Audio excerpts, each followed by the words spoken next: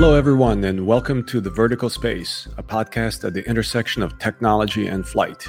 We are your hosts, Jim Barry and Luka Tomjanovic, and here we look at the most important forces shaping the market of advanced air mobility, with a particular focus on why and how they matter to those building a business in this very exciting and growing industry. We have some AI-based type instructor currently in the Air Force, but it needs a lot of work, right? It's still a little clunky. Where I would imagine is you have something that has neural pathways where it's discussing this like a human would. And when you try it, it's talking to you like a human would when you don't do it right. I envision when you have an instructor and you're spending that really sacred time sitting across the table or in the cockpit with them, that you're doing things that only humans do the best. And that's going to be the nuances of flying, the things that you can read 1,000 times in your books. You're not going to get that, hey, you see that cloud right over there? When you see that color right there, see how it's flattening out? That's an anvil. Hey, that's cumulonimbus, dude. You need to stay away. That is going to be bad in 5 minutes. Or, hey, see your airspeed increasing on final? This is what it feels like to have a gust, right?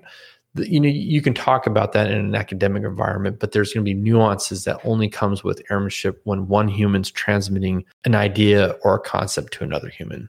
So I envision the human spends best on the human time, and the machine and I would say self-paced learning is spent where that makes the most sense.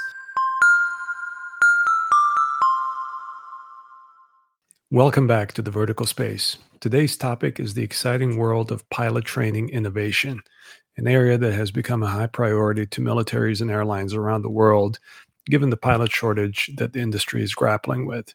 Helping us examine this topic is Ryan Riley, a retired U.S. Air Force F-16 fighter pilot who most recently led Pilot Training Next, an initiative that leveraged advanced training technologies and learning methods to cut the U.S. Air Force pilot training in half. Ryan also currently happens to be going through training with a major U.S. airline, which we also discuss in our conversation. The U.S. Air Force is short approximately 2,000 pilots, which is about a third more than its annual theoretical capacity to produce pilots. At the same time, major airlines are accelerating their pilot hiring and are signaling concern about insufficient pilot supply. This has sparked a wave of flight training innovation to solve two major pain points: training time and training throughput. Ryan walked us through the current Air Force pilot training pipeline, what prompted urgency to revisit the decade-old training formula, what innovations the Air Force experimented with, and what the outcomes were. We talked about the pros and cons of mixed reality and synthetic training, and the importance of student-centric and distributed learning in both military and civil training environments. Naturally, we also discussed the controversial topic of the 1,500-hour rule, the related hours versus competencies dilemma, single pilot operations, and then extrapolated the discussion to autonomous systems and how novel concepts in flight training might help the industry think through building trust in autonomous wingmen or virtual co-pilots. And to stay true to our roots, Ryan highlights what remaining pain points exist for innovators to go and solve. Ryan recently retired from the U.S. Air Force, where he flew F-16s, both operationally as a fighter pilot with multiple combat deployments, as well as a Thunderbird pilot.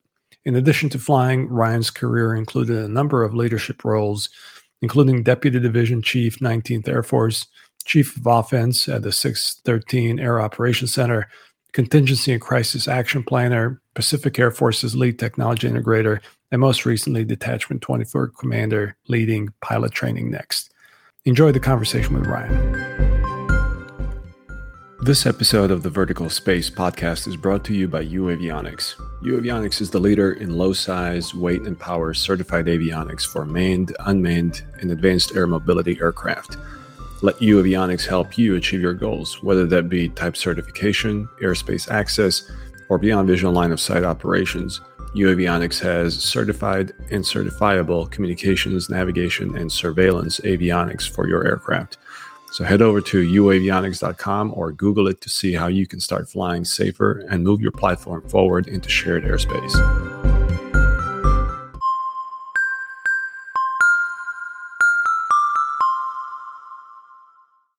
All right, Ryan, welcome to the Vertical Space, and thank you very much for being with us today. Thank you, Luka and Jim. Really appreciate you having me on and excited for the conversation for today. You've been in aviation professionally for over 20 years. And you and I have known each other since the academy days. And so after accumulating so much experience, is there anything that very few in the industry agree with you on? I think the key point for what we're talking about for today is for flying is a complex skill set.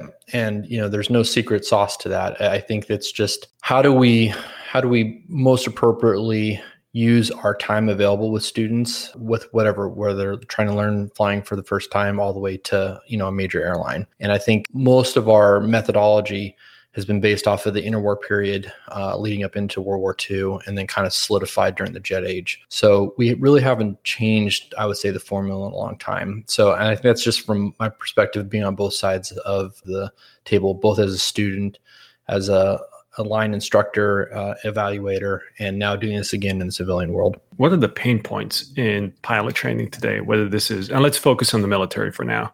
Yeah, so the pain points, there's a couple of them, but I would say number one is sessions, getting the right amount of people into what we call the pipeline. And so when we talk about the pilot training pipeline, what we're really referring to is from the time that they are assessed and start pilot training all the way till the time they hit their operational unit, their first operational unit. And so the pain points is number one, it's time, and number two, it's throughput. And so right now, the U.S. Air Force is on the hook for really about 1,500 pilots a year, and that's at surge capacity. I mean, and that's everything has to go right. Weather has to be really good. Major maintenance issues with the fleet have to be really tight, and then we have to have the right amount of instructors, and that's really hard for the Air Force to hit. And this also applies directly into what we're seeing in the civilian side, especially with the 121 carriers pulling so much from the regionals, the military, and 135 operations. We're seeing there is a pilot shortage, and that is nationwide. Before they even become pilots in the Air Force, I understand that the military selection process for pilots is very good, and there's a very high completion rate. What's the process they use, and what could the civilian world maybe use to qualify pilots? Yeah, so I'll speak from the Air Force perspective, and I think it's a good system. I think we could probably improve upon it, and I can discuss a little bit of there. But what we really use is it's a pilot candidate selection method. It's called the PICSM score, and the PICSM score is a 0 out of 100. 100 being you're super qualified, and all it really says is just your probability of finishing or completing pilot training. Not actually how well you'll do in it. It won't say that if you're 100, you're going to be the number one graduate. It just says that statistically over decades of collecting this, if you have a PICSM, let's say of 85, 90, you have a very high chance of finishing. If you have a PICSM of 30 or below, you have a very low chance, comparatively speaking, to your peers to finishing. I kind of describe it as a sort of like a meat cleaver, right? It's just taking a big kind of hack. Hey, you'll either do okay or you might struggle a little bit. Some of our allies and partners across the pond, specifically the Royal Air Force, have a very stringent application process, and their air forces are a lot smaller, so they can be a lot more discerning on who they choose than the Air Force. Just the U.S. Air Force alone has a huge amount of throughput, comparatively speaking. We're talking maybe a couple hundred total versus, several thousand. So for them, it's like a 5-step process, and they really can whittle down pretty specifically on if they're targeting for fighter pilots or for helo pilots or whatnot. And they've got that pretty well figured out. For the Air Force, we really let that kind of play out through the actual performance while you're in pilot training. So once you start, you go into the pipeline, and then now it's really about it's sink or swim. How well can you do in relation to your peers, as well as kind of the absolute metric of, hey, you have the qualifications, or I would say the propensity for doing well in fighter bombers or heavies or helos. What's tested with PICSM? So it's heavily weighted towards if you have flying experience, any kind of previous flying experience. So Luca, we were talking about the glider stuff before, and that's aviation experience, right? So that's going to weigh in heavily on the PICSM score versus if you showed up and you've never flown anything. We do have a process, it's IFT, so introductory flight training. We do send, everyone has to have a certain amount to start into pilot training. But let's say if a kid shows up, a 200-hour in an instrument rating, that's going to heavily weigh into their PICSM score. AFOQT or other baseline stuff is going to fill into that as well, and that kind of goes over the whole PICSM. So there's a weighted formula.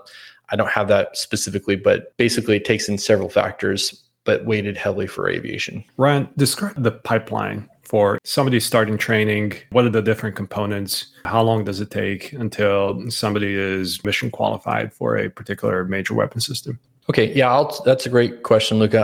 I'll talk about it without any pauses because right now the pipeline is backed up a little bit in certain areas. So I'll talk about a perfect world scenario, like where you start in day one and day X you finish. So I'm gonna assume that you're finished with IFT or some private pilot's license when you show up, and you're going to go to one of our pilot training bases. From there, you'll be assessed into a class, and you're going to start academics. So that's what we call phase one is going to be your academics. Phase two is going to be your flying of the primary trainer. For the U.S. Air Force, it's the Mighty T6A. And when you complete that, it's about 6 months total. So your phase one and phase two combined is about a 6-month footprint. Then you're going to go into phase three. The phase three currently is going to be, if you're going towards helos, you'll go direct to helos. If you're going fighter bombers, you'll start with the T-38. And then if you're going for heavies, you'll fly the T-1A, but actually that is in the process of being retired out of the fleet. So that will be actually a synthetic simulator only course going forward. And that's another 6 months. So I'll talk about the fighters specifically first, because that's the longest training timeline. So let's say you've done everything phase 1 through 3, you've graduated and you're ready to go to IFF, Introduction to Fighter Fundamentals. That's been about a year thus far. Well, that's no breaks, that's no changes. I mean, that's just 12 actual calendar months of training. Then you're going to do another, I think it's about 15-week course or so. So add a couple months to that to do IFF. And then when you finish with IFF, then you'll head over to one of our FTU, our formal training units. So I'll say, from the F-16 perspective, you'll either go to Holloman, or if you're going to F-35s, you go to Luke. And then that B course, or we also refer to it as the B course, that FTU will be 6 to 8 months.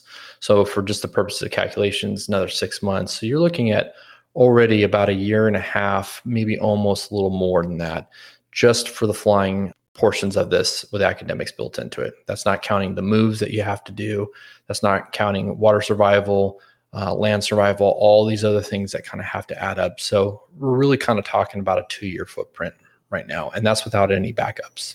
Ryan, how many hours of flying experience do you have once you're flying for the Air Force? Jim, I would say it depends. Right now, we're in a state of flux with the Air Force changing its training pipeline, specifically our heavies and the divestment of the T1. But I'll say that I'll talk fighters first. Fighters, it's about 180-ish hours to get through IFF. So that'll be T6 and T38 total time combined. So about 80 to 90 hours in the T6 and about another 80 to 90 hours in the T38. And then you go to the FTU, and that's about another 70. That just depends on each platform, but let's just say that's another 80 to 100 hours.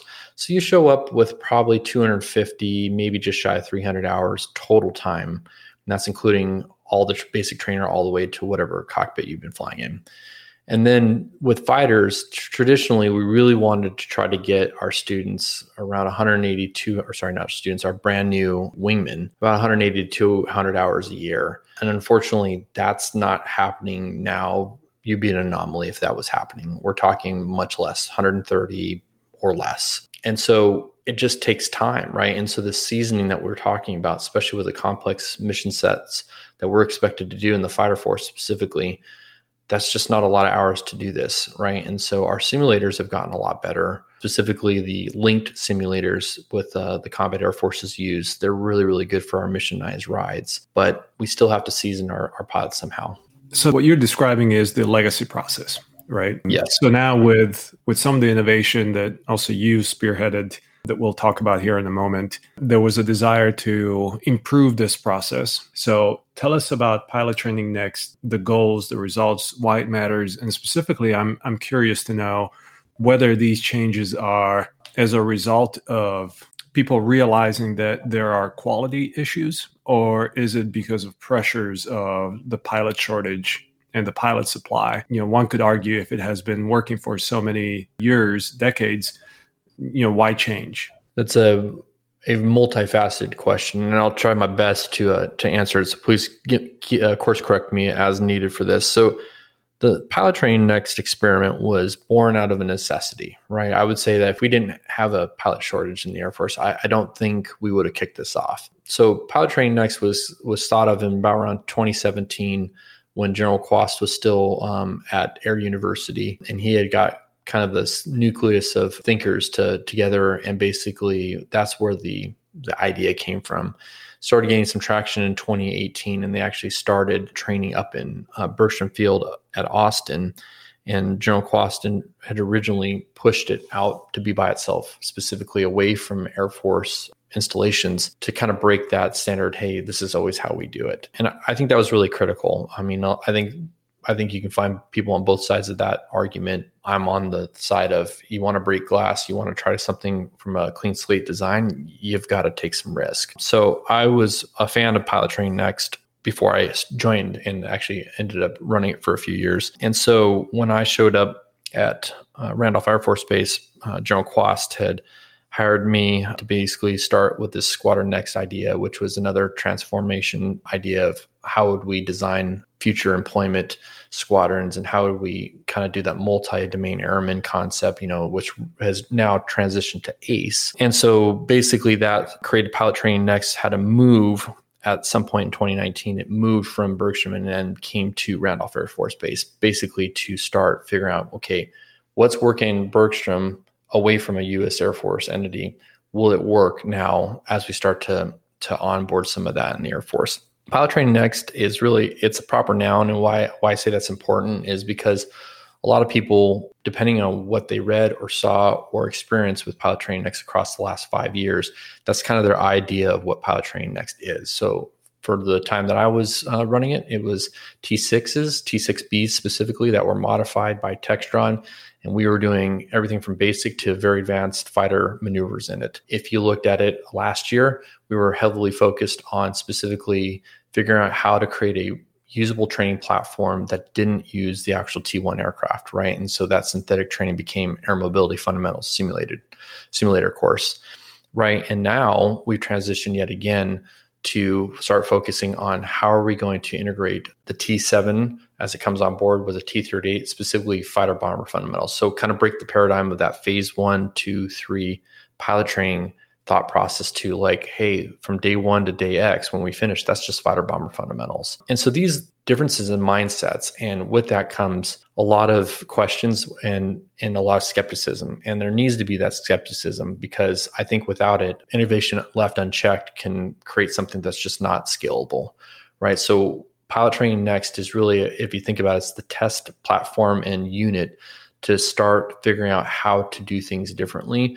without putting the burden on a squadron that actually has to train pilots. They're on the hook for 250 pilots a year or whatever it is, right? So this is sort of a unique entity that has endured through General Quast, and then basically the move to 19th Air Force with General Wills, and then now General Stewart.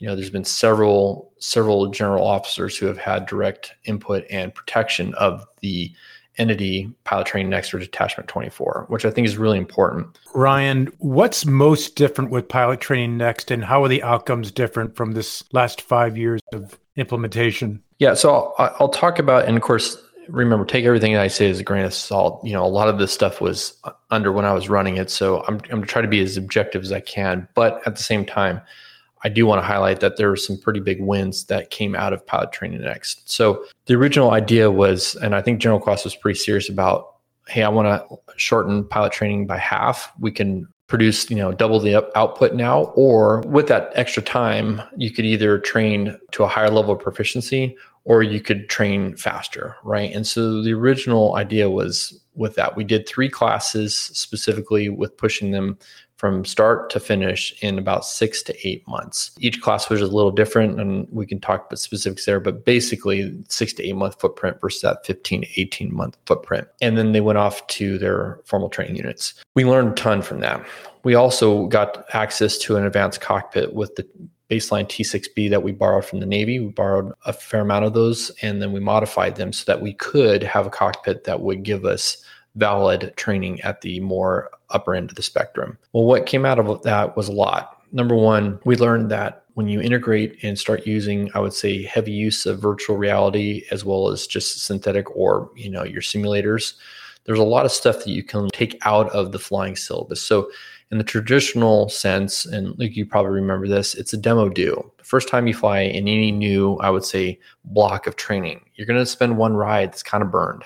And what I mean by that, it's going to be like, all right, we're going to do this as the instructor. I am going to show you, and then I'm going to let you try it. And I'm probably going to take the aircraft a couple of times. It can be a learning process that we're spending JP8, jet fuel on doing. A lot of that initial socialization does not need to be in a cockpit. I'm happy to have, if anybody doesn't agree, I would love to have that conversation because we saw the results directly. And so I'll just take the solo, right? A solo is the first solo in a turbine aircraft is a big deal. Typically it happens in 10 to 15 hours of flight time. And with using that heavy use of synthetic training to get the reps in early and then spend that fuel better, we were soloing them in 4 to 6 hours. And that was repeatedly. That wasn't just one student in one class. What's really cool about that is that specific aspect we are now seeing in UPT 2.5, which actually now is just normal T6 training.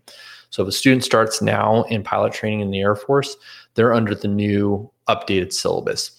And really it's the bones of what was scalable that came from Pilot Training Next and a couple other pilot programs across the command. And they were kind of combined into what is now T6 training. So we're not producing pilots in 0 to finish in 8 months, but it's very different than what I went through. And I think it's for the better.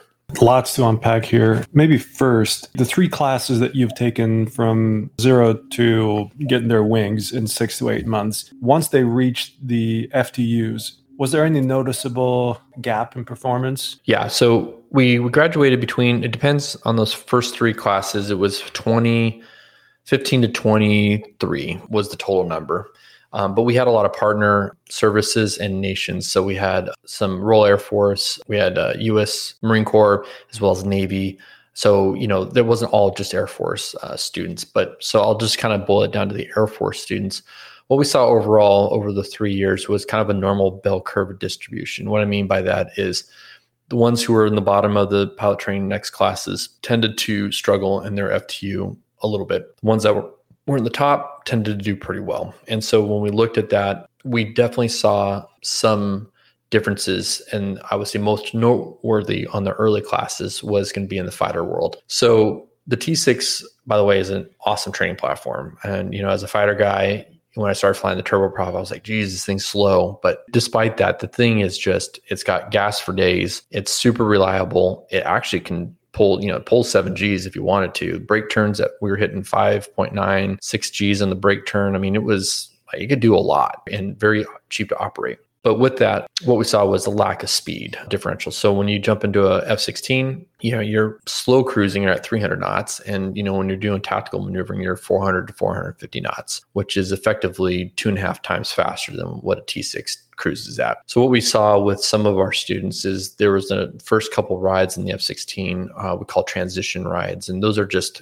no employment, just learn how to fly the F-16 land, do the emergency patterns, the engine out procedures, all that kind of stuff. We definitely saw that they had to play catch up with that. So, some people can say, well, see here, what do you expect when you don't have jet time on the backside?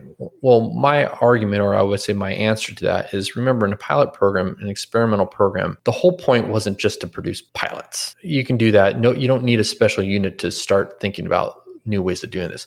This is like how we teach people. How do we do learner-centric training? How do we actually take adult learning methodologies that the educational community has been publishing for years and plug that in? And what we found out is none of that has ever been done for pilot training syllabi. Just hasn't. We just did it in an instructor-centric method. And so what we did is say, I'm the expert. I'm going to tell you what you're going to do. I'm already going to tell you what you're going to mess up. And this is how it's going to be. Versus sitting down and actually, and I think the civilian world does this a lot better, and say, hey, tell me how you're feeling about this ride.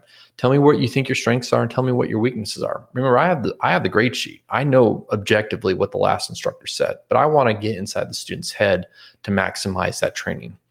So it's not just about the flying, it's about how we learn. And I think sometimes that gets lost. And that's probably, I would say, one of the biggest takeaways from Pilot Training Next. So those students went directly from the T6 to an F-16? Yes. Yeah, that reminds me of my path, actually. I went from a PC-9, which effectively is a lighter version of the T6, and went straight to the MiG-21 without anything in between. And how'd it go? What were your observations on that? Everybody was saying how this was going to be very difficult, but in practice, it wasn't. The mechanics of it I didn't find challenging. What I did wish that there was a bit more time just to build airmanship. This is what I'm going to ask you about this trade-off between time and quality, because yes, you can leverage a lot of the synthetic technology today to manipulate systems better or gain knowledge on procedures and the, quote, easy stuff. But arguably, you need to be up in the air to build that airmanship.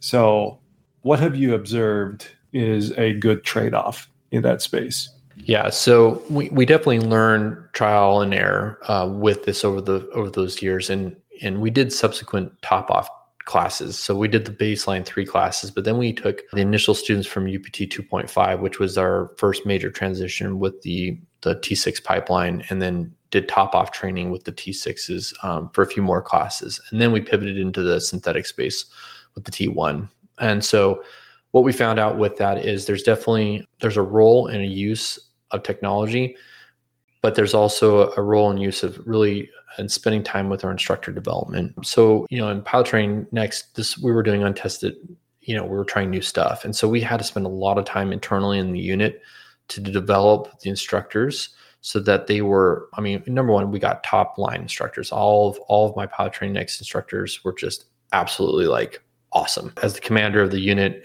I felt like I was probably the least competent instructor at times in the T6 because they were that good. They were so I was very lucky with that. But what I noticed is when we did specific development of the initial cadre, the level of performance that they could bring to the table for our students was just that much higher. So I would say, if you could only do one thing, if you're going to modernize a training platform, this goes to a Part 91 small school that has a couple Cessnas all the way to professional training. If you can only do one thing, develop your instructors, do professional development, make them better communicators, make them think through the eyes of their student. If you can do that, your efficiencies will be already significantly higher than if you didn't.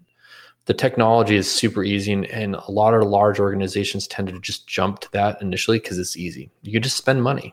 And I know that's kind of crazy to say, but really, spending money is the easy part. It's integrating. So with that, what we saw in the synthetic world, specifically virtual reality, is really good for showing sight pictures. It's also really good for if you want to kind of think through something and you want to try it you're going to go do a loop, right? And so, despite what people may think of a loop is just a couple of gates that you have to hit, right? There's your entry parameters that you need to be at: altitude, airspeed, wings level. You're going to go vertical. You're going to look over each side of your wingtips to make sure that you don't have some kind of bank so that you're still symmetric. Over the top, you're going to check your over the top airspeed as well as altitude before pulling through. And then you're going to do the same thing on the backside, targeting that entry altitude, right? Those are gates.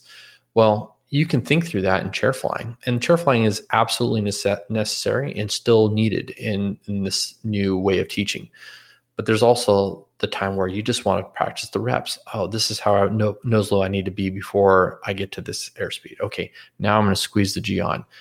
Are you feeling the G's? No, but that's not the point. And I think a lot of people need to understand that if it's something that I can do repetitionally, then the VR can be very good. Now, for instruments, virtual reality is probably not the best use for you want to go shoot a couple RNAVs and ILSs. You probably can do that in our legacy simulators or a desktop, version versus being virtual reality. So use P3D or Microsoft Flight Sim, whatever it is, and just fly it off of the computer screen, right? So it's taking that technology and matching it to the correct level of learning. And when you can do that, things happen really quickly. And it's really exciting to see how fast they can grab complex information.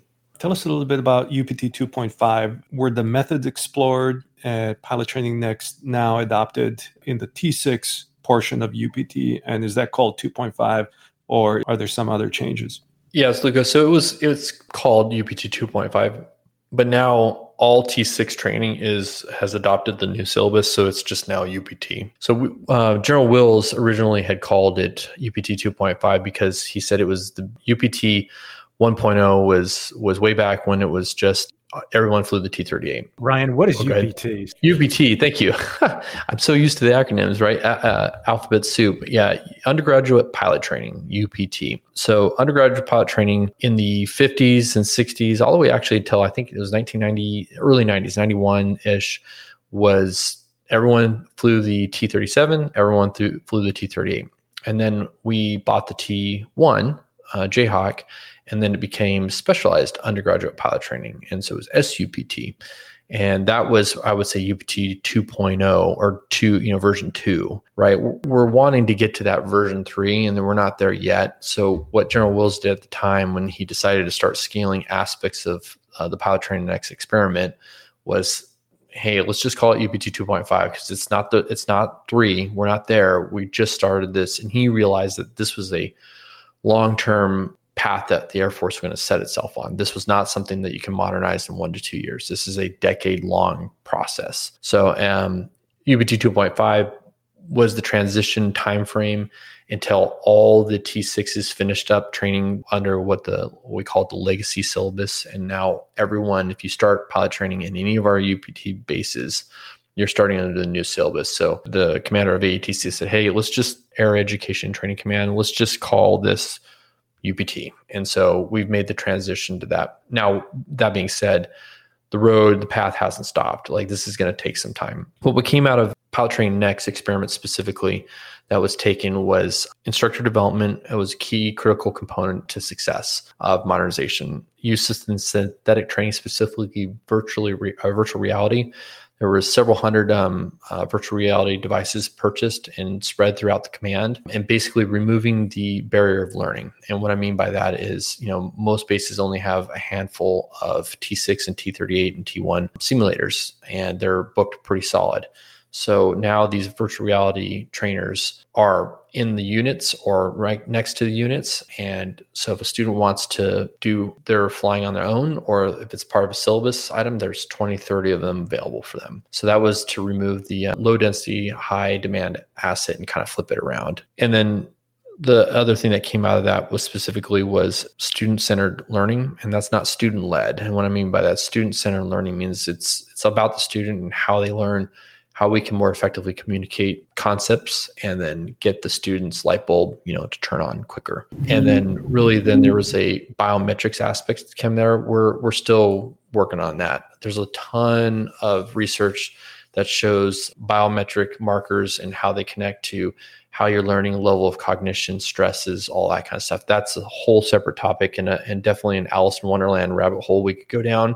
But safe to say is we dabbled a little bit in Pilot Training Next. There's a ton more to be done with that. But I say it's all about maximizing training. And so the last thing was we realized that the T6A was purchased in the 90s and then was, I would say it's over 20 years of great performance. It's time to start modernizing the cockpit a little bit. And so I think that's going to be a while. There's some contractual stuff that's going on, but I would expect hopefully in the next couple of years, we'll start seeing some initial prototypes to have a more modern cockpit in the T6, which will allow more I think, relevant modern training. Have any of these innovations in UPT propagated to downstream squadron training? And more broadly, are we adequately training our pilots for a contested air domain? Yeah, what I was just talking about is at all the units. So, you've got the new syllabus. We have now a schoolhouse that's here at Randolph. Ryan, I meant not past UPT. So informal training units and trainings in actual operational UPT squadrons. Yeah. That's the $1 million question. Are we adequately training to a contested environment that we don't really know what that's going to be like? It's sort of like if I take back to the early days of prior to night one of Desert Storm, right? Our air crews were told, hey, 50% losses, it's going to be bad.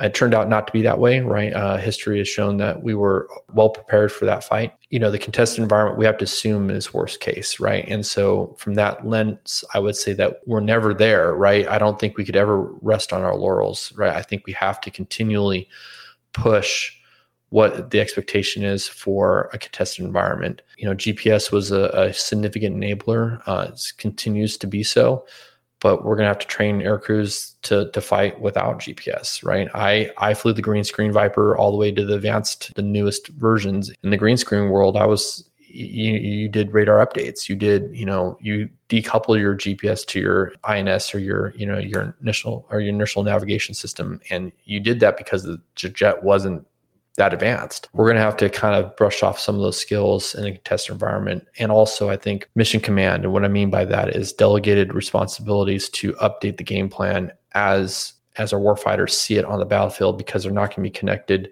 24/7 to an air operations center.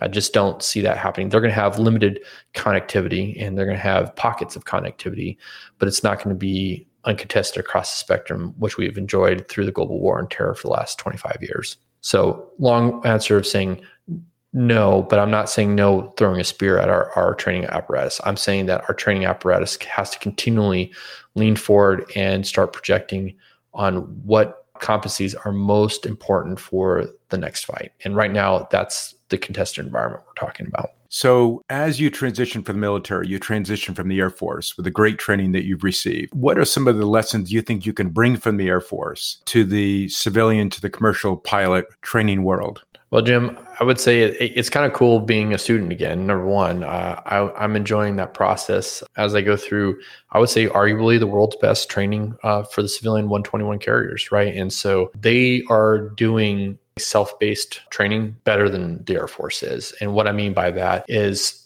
in UPT, before we had started the modernization program, you weren't given unlocked access to all your content, and you had to go on day one to academics and sit through death by PowerPoint, right, for 8 hours a day. We started this, 4 years ago in pilot training to start breaking away from that, get it to where you're on an iPad, on your computer at home, have a lot more access to content that is walked through a learning management system and then tracked and modified depending on your performance within that system. We're definitely taking that steps in the Air Force to get there, but we're not, I think, as advanced as what I'm seeing in the civilian sector. We're given a company iPad Pro that has literally anything you want on it. It's got all your academics. It has your videos for you to watch and helpful how to start the engine, how to do pushback, how to do this. Like, it has a part task trainer for the computer, the FMC. You can go and use that on your iPad, or you can log in your personal computer to do that. I mean, it's like literally, we kind of joked in our class, it's sort of like, if you can think of a way to do it, you probably have 3 different ways to do it, right? And I like that a lot. I don't like having that prescribed sitting in butts and seats for 8 hours with somebody literally reading off PowerPoint. I mean, I got a little bit of the ADD, man. That drives me nuts. I can't do that, right? Like, I check out, man. I just mentally check out. And disclaimer, I don't have ADD, but you get what I'm saying. Like, most pilots who are like to multitask, sitting in the room with, no windows for 8 hours a day is just not a lot of fun. I think they're doing that really well. Where I look at both the military and the civilian sector, and kind of, I would say, if I'm going to put the vision casting out a little bit, man, I think there's so much more we can do. And what I mean by that is, I think a lot of the checklist disciplines, left seat versus right seat, first officer, captain flows to the military, same thing, right seat, left seat, or single seat, all that kind of stuff. There's so many things that we can offload from our instructors so that when we have those quality hours with an actual real live instructor pilot, we're not doing death by PowerPoint. We're focusing on, again, more of that adult learning theory. We're going to focus on situational based training. We're going to do labs. Like, I would much rather just spend like a lab, like, hey, you did all this pre-reading on the mission, the FMC, the computer. Today, we're going to do what ifs. All right. Hey, you're at this location. You're going to have to load up this much fuel. I want you to do this. Hey, you got questions? Ask. Like, that's where the true learning happens, And so from my perspective, I think also the use of VR or 360 video, depending on what level of learning we're talking about, can be utilized quite a bit. And so I see those just starting to come out. And there's a lot of companies that already have these as commercial offerings. They're willing to make this type of content. A lot of it you're seeing already in commercial, if you're on Instagram or TikTok or YouTube, the YouTube shorts, I mean, people are already doing this just for but they're not doing it in an instructional manner. They're doing it for entertainment. But all those types of things that they're using can be used effectively when you're trying to, again, showcase complex competencies. Excellent. Thanks, Ryan. All right. Now you've had the training in the military and you're conducting the training today in the commercial side. And as you think about the 1,500-hour requirement and you see the debate between the 1,500 hours and potentially a performance-based criteria for evaluation, what are your thoughts on that topic? And how can you help us deal with this issue of the pilot shortage going forward when you consider this debate? Yeah, Jim, that's, like you said, that's a very, I wouldn't say sensitive, but it's definitely a topic of discussion, right? And when we look at the pilot shortage overall, the market says that we need, we hired 13,000 pilots last year into the legacy carriers. And that's a 1 year. It far eclipses the next best year of I think 6,000, 5,000 or 6,000. We're talking significant numbers here. And so we have to figure out our throughput issue.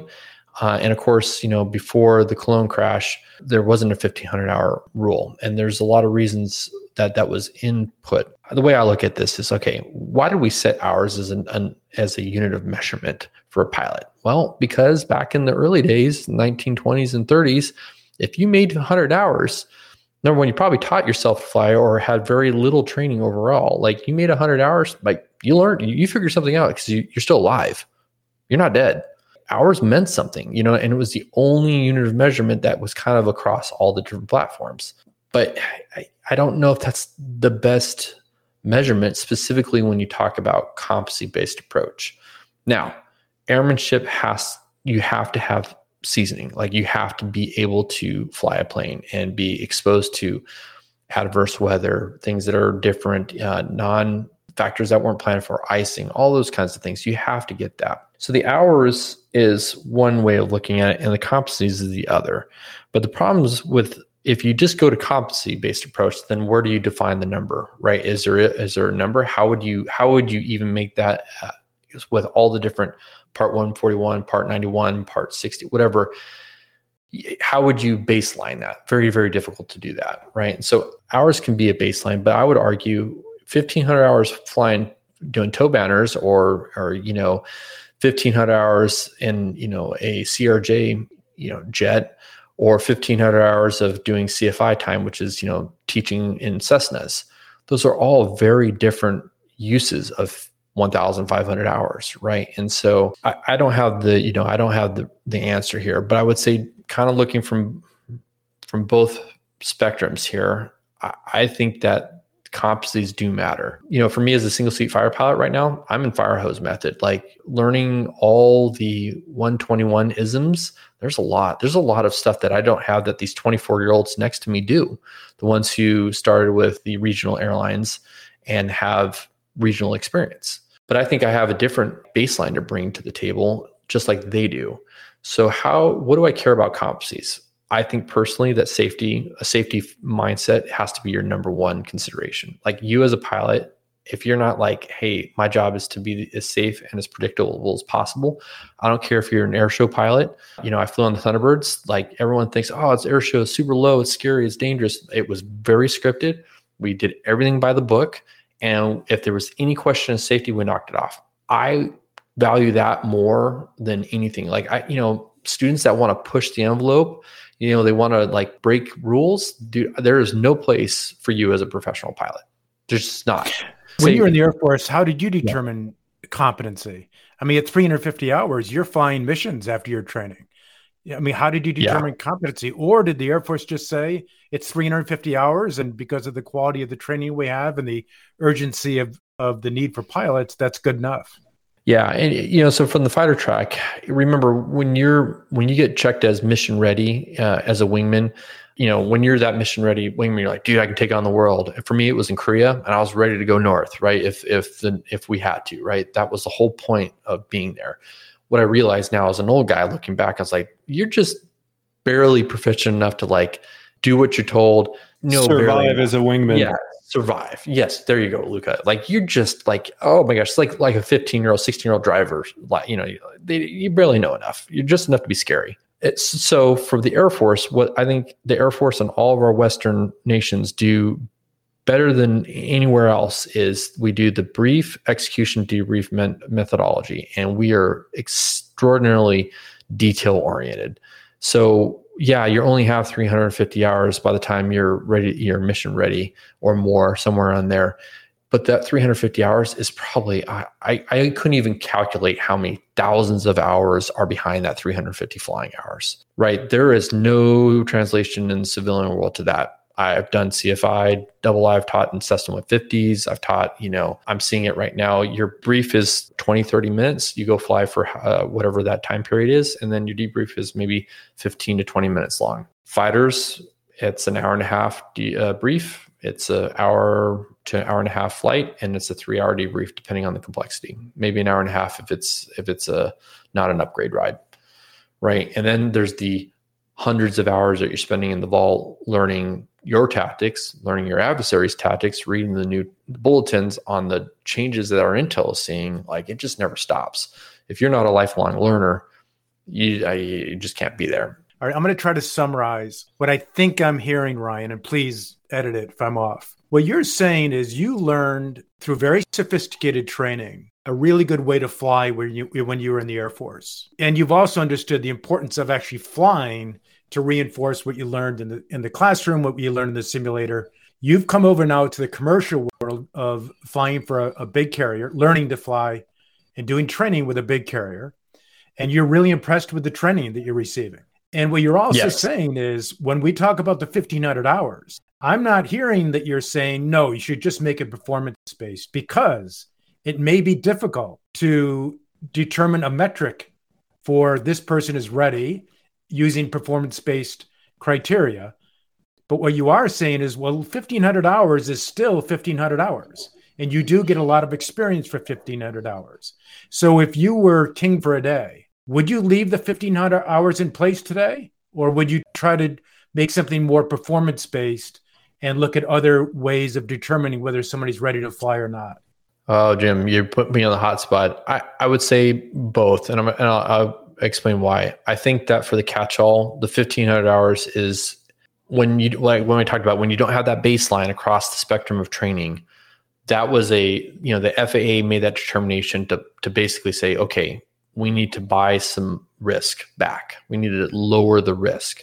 So the 1,500 hours, some people say it's arbitrary or whatever, right? I think from 750 to 50, so double basically. Here's what I think though. I think that if it is a national imperative, and I think it is a national imperative that we have to produce tens of thousands of pilots to keep our apparatus going over the next, couple decades. Like, that's a significant number of pilots. We've got to have a pipeline that can adjust to that. So when you take Embry-Riddle, University of Urbana-Champaign, I'm actually on the board with Angelo State University, starting up their aviation program.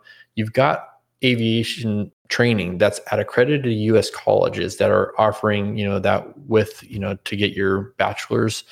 Those are perfect. Those are perfect locations to have a standardized FAA syllabus. And if you're certified and you follow this and the FAA makes sure that you keep your yearly certs, that's the equivalent of what the Air Force does, right? We do that with standardization and evaluation, and we standardize our training across the pipeline. If we want to potentially remove that 1,500-hour restriction, then it has to be very specific and very thoroughly thought through. And I think our universities with very adept and robust flying syllabi are perfect to be standardized. Now, I use that as only one. I'm sure there's other ways to do this, but from what I've seen and from the quality of training I've seen from the folks that are coming out of these schools, that's a great way to do it. I don't know. What are your guys' thoughts on that? Well, where my mind keeps coming back is one of your earlier comments about debriefing. It really resonates with me. I'm coming from the military flying world, obviously, before, and the debriefs are excruciatingly long and painful, but at the end of the day, extremely valuable.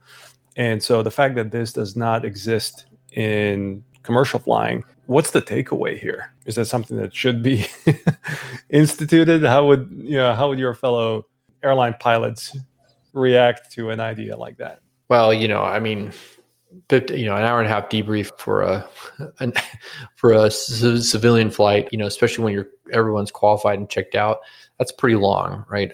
What I would say is for the training, the simulator training is amazing in the 121 world. I mean, but the sims are top of the line, right? Those are high quality, as close to real as you can get with the motion platforms and all that stuff. They do briefs, execution, debrief.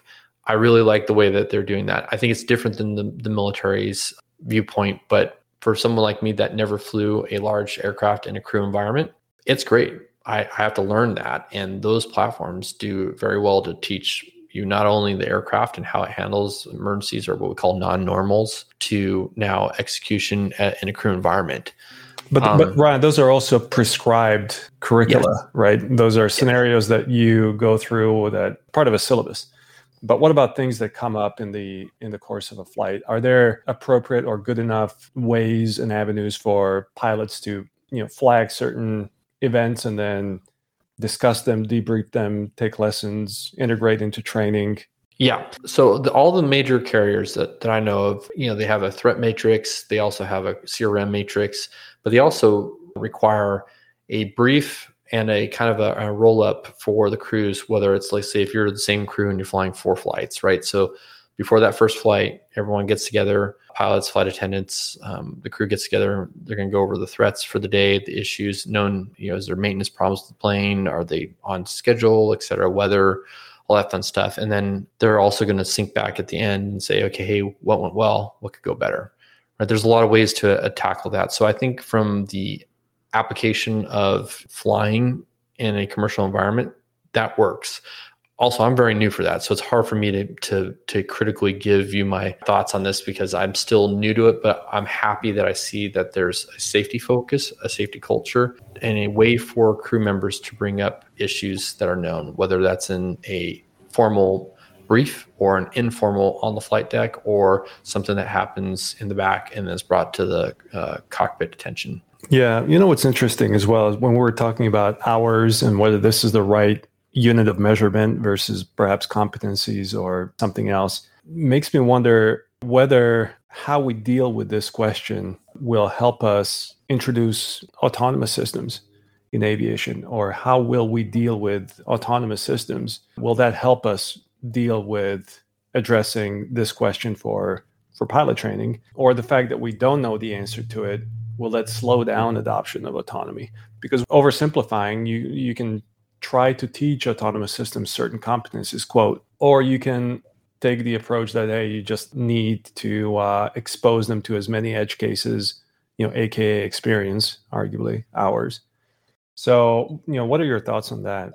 Well, I think the autonomy is absolutely, I mean, it's a constant thing that we're going to watch happen, and as more stuff gets integrated into aviation.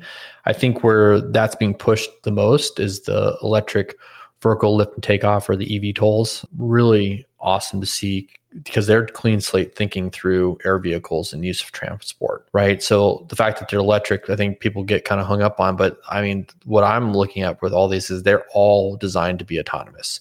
Now they're going to have pilots in the near term, but depending on what platform you're looking at, like you can't put them out of control, right? There's already a significant level of autonomy running in the background. And then you're more just an air operator versus, I would say, traditional pilot, right? And some of them are built explicitly to be that way so that you wouldn't need a pilot's license. You would need some other kind of certificate, right? The FAA would have to weigh in on that. But what I like about watching how that's developing is the use of autonomy and the thought process of what is okay. I mean, it's the same thing with Tesla and autopilot, right? Autopilot's a misnomer. It is just an advanced version but the whole point is that the car can drive itself for the most part. You still have to be attentive and plugged in, but that brings up the dual-edged sword portion of this. So from my perspective, we as humans are much better when we're involved in the process. Like we're involved in the monitoring, we're like plugged in somehow. When you're just monitoring systems, especially for long times, that's not much changing, it's hard to stay focus specifically on the systems to make sure that you're monitoring them, right? And so we already see this in the civilian world. Our planes are extraordinarily capable. I mean, they'll land themselves. And in fact, there's requirements for you to let them land themselves if the weather's below a certain minimum. So they can already do pretty much everything with you just kind of making sure that the automatic functions are working properly. Now, does that mean we need to go to single person cockpits and all that kind of stuff that's been thrown around in the news? Well, from the military perspective, if that reduces risk operationally for our preservation of forces, okay, then maybe we'll take the operational risk of running a large weapon system with only one person that was designed to be operated in a crew environment. In the civilian world, safety is the number one driving factor, and it is directly tied to the legacy carriers, their image, right? I mean, safety has to be paramount. It's totally cannot change. So with that, if you're talking about removing pilots from the cockpit, or you're going from 2 or 3, augmented crews down to just 1, the problem is humans we're the limiting factor in a lot of ways, right? But we're also the ones that have created this thing called a brain between our shoulders, and we allow to solve problems that are unique, and that's where airmanship comes from, right? I mean, something that never came up. I mean, Luke, I don't know if you had it in the MiG, but in the F-16, I had a couple failures that engineers say were not possible until it failed with me. And it took a lot of time to figure out actually the root cause after the incident. But I mean, that's what we're paid for. That's what you actually have pilots up there for. It's not when everything goes right? It's not for like when it's beautiful, severe, clear weather, everything works normal. The pilots are there for when things don't go right, or things happen that the autonomous systems aren't designed for. That's really what you have for safety. So that's a tough one. Yeah, it is. It is. You bring up a lot of interesting points. Makes me wonder what really should be the reasons for introducing autonomy, right? People throw safety or certainly cost benefits, but it is a very interesting trade-off and not really as intuitive as perhaps one would think. Yeah. And I mean, if you want to talk about systems and the lack of, I would say what can happen when systems aren't fully understood is just look at the MAX issue. When the 737 MAX came out and when we had 2 accidents, you had Boeing testifying saying that their plane was safe.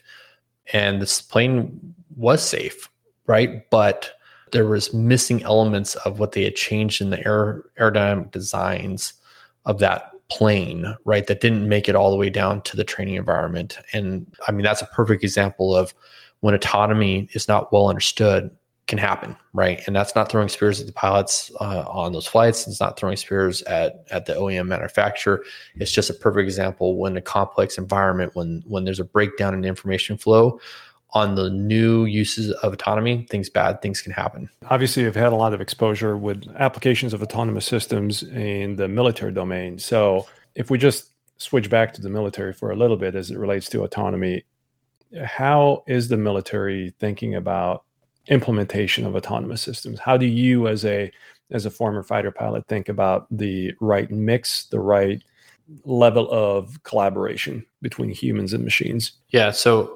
in that space, I'm very bullish. I want us to push the autonomy levels because it gives us more options in the battle space. When there's a very high risk mission set right now, that takes significant mission planning and, has to be a risk, matrix. And we have to talk about that when we have some level of autonomous or standoff weapons that can do the same thing. It gives our commanders more options for putting effects on target, right? So from my perspective, we need to do that, right? And so the pilot in me goes, oh, geez, you can put yourself out of a job. But at the same time, why do we have fighter pilots, right? So taking the fighter pilot perspective, like I love flying the F-16. It's my favorite plane I've ever flown, right? It's just so much fun. But it wasn't built for my enjoyment. It wasn't built for the guys and gals who get to fly it today, right? It was built for an instrument of war. And it was made to fly that way because it was designed to reduce the pilot load of actually flying the thing so you could spend more time killing things, right? I mean, so let's just boil it brass tacks. They're instruments of war. And so why wouldn't I want more options for putting effects on target? And I think what we're going to see with that is, the UCAVs, there's multiple names for it, the unmanned vehicle systems, we're talking the Predator or the Reaper. We're not talking the surveillance planes. We're talking specifically welded wingmen, that kind of stuff. And I think what we'll see is augmented flights or augmented force projection. And that's where it's going to get really exciting, because where I see the what we call the find, fix, finish problem set. So when we go F2, T2, E8, it's a big acronym that we're using in the Air Operations Center, or we boil it down to the find, fix, finish. Right, from the time that we don't know something's there to the time that we have actionable, targetable knowledge, so we can shoot it or blow it up or whatever we got to do it. That process is only going to shorten with the use of AI. And AI can be plugged on the edge. It can be built into these vehicle systems that can then transmit autonomously to your aircraft and out, and you don't have to do anything for it, and we're better for it. Absolutely. I totally want that. Do I want to have the option where I can go, hey, today, night one, acceptable level of risk is extreme? Okay, let's choose the non-manned option for today, please. Now, people say, well, hey, you're taking the warfighter out of the fight. Well, we always need to be, and I have strong opinions on, I think that when you talk about taking life in a military application, you still need a human that is given the consent to fire. Now, it doesn't mean for every single weapon or such, but when we talk about from the time that nobody's shooting at each other to the time some people are shooting at each other, I think that the human aspect of what that means has to be made by a human. The machines can give you all the recommendations and targetable, and here's your percentage of targeting, all that fun stuff. But I think the decision, the human aspect of war still needs to be to where, hey, this doesn't feel right. The intuition, the warfighter, perspective. There's many times where I flew in combat where the AOC, the Air Operations Center, was saying, do this, and it just didn't make sense at the battlefield. It's why we have humans still plugged into this. So while I say, yes, we need the autonomous systems and all that stuff, I think we still need to be very judicious with our application of air power and who's making the decision when. Well said. What are some of the opportunities for innovators when it comes to training? Where are opportunities for startups? Oh man, so thanks for asking, because I'm a huge proponent of startups. I've worked with plenty of them over the last 4 years, and let me tell you, they are hungry. They are ready to try. They're coming up with solutions that you didn't even think about. You're like, really, you can do that? That's the whole point of the startups. And I applaud you guys for plugging into that, finding out the right folks to invest in and pushing that forward, because they're absolutely critical. I think that the DoD, or the Department of Defense specifically, has to figure out a little bit better ways to bridge the valley of death with funding. And what I mean by that is you have a technological valley of death, right? From startups that have a great idea to the time they're generating income to be self-sufficient, right? So there's also that same input for when we invest in them through small business innovative research, or SIBRs, we call them. We have to be able to have a mechanism within the Air Force and Army, whoever, to where you invest in 100 startups and you've got them plugged directly with warfighters. You're going to get, let's just call it, a 10% would be amazing. Let's just call 5%. Like, you get a couple out of that 100 investment. You better have a chance. You better have figured out how to invest and keep the funding going so that you can actually put something to field. That's where we're struggling the most, I would say. And I would say there's a couple units that have the chops as far as funding to do that. But when you're talking at like a fighter squadron or a C-17 squadron that has very limited resources, they love working with startups and SIBRs, because the SIBRs usually comes from somewhere within the Air Force, not out of their budget.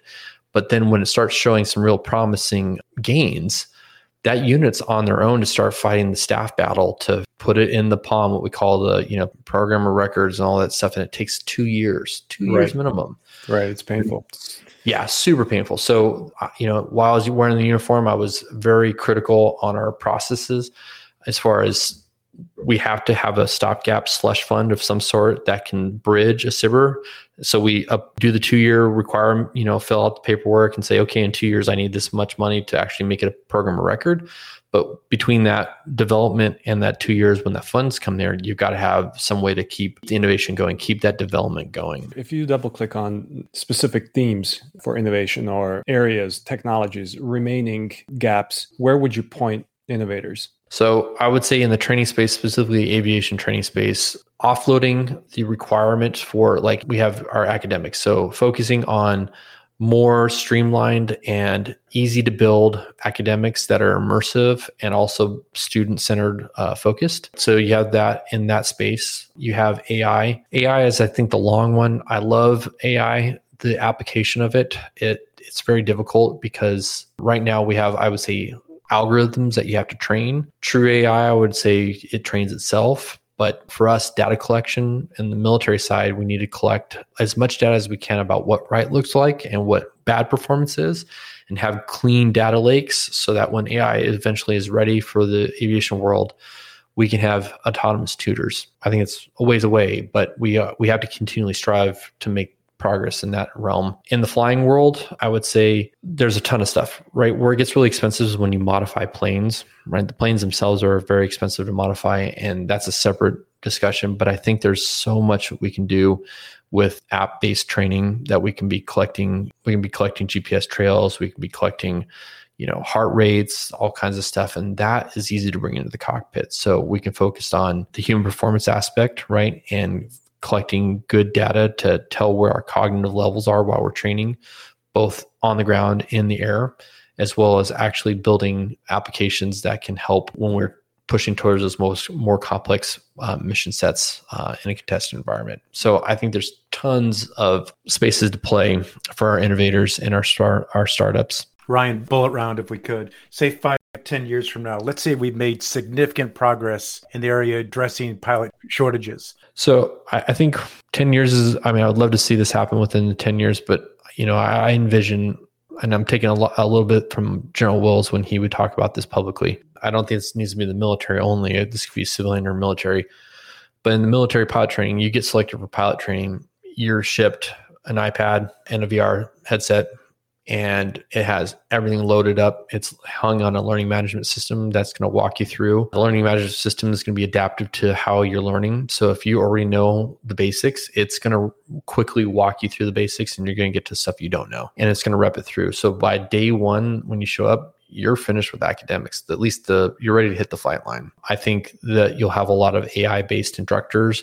For example, that loop that I talked about earlier, when you're being taught that loop, we have some AI-based type instructor currently in the Air Force, but it needs a lot of work, right? It's still a little clunky. Where I would imagine is you have something that has, neural pathways where it's discussing this like a human would. And when you try it, it's talking to you like a human would when you don't do it right. I envision when you have an instructor and you're spending that really sacred time sitting across the table or in the cockpit with them, that you're doing things that only humans do the best. And that's going to be the nuances of flying, things that aren't going to be, that you can read 1,000 times in your books.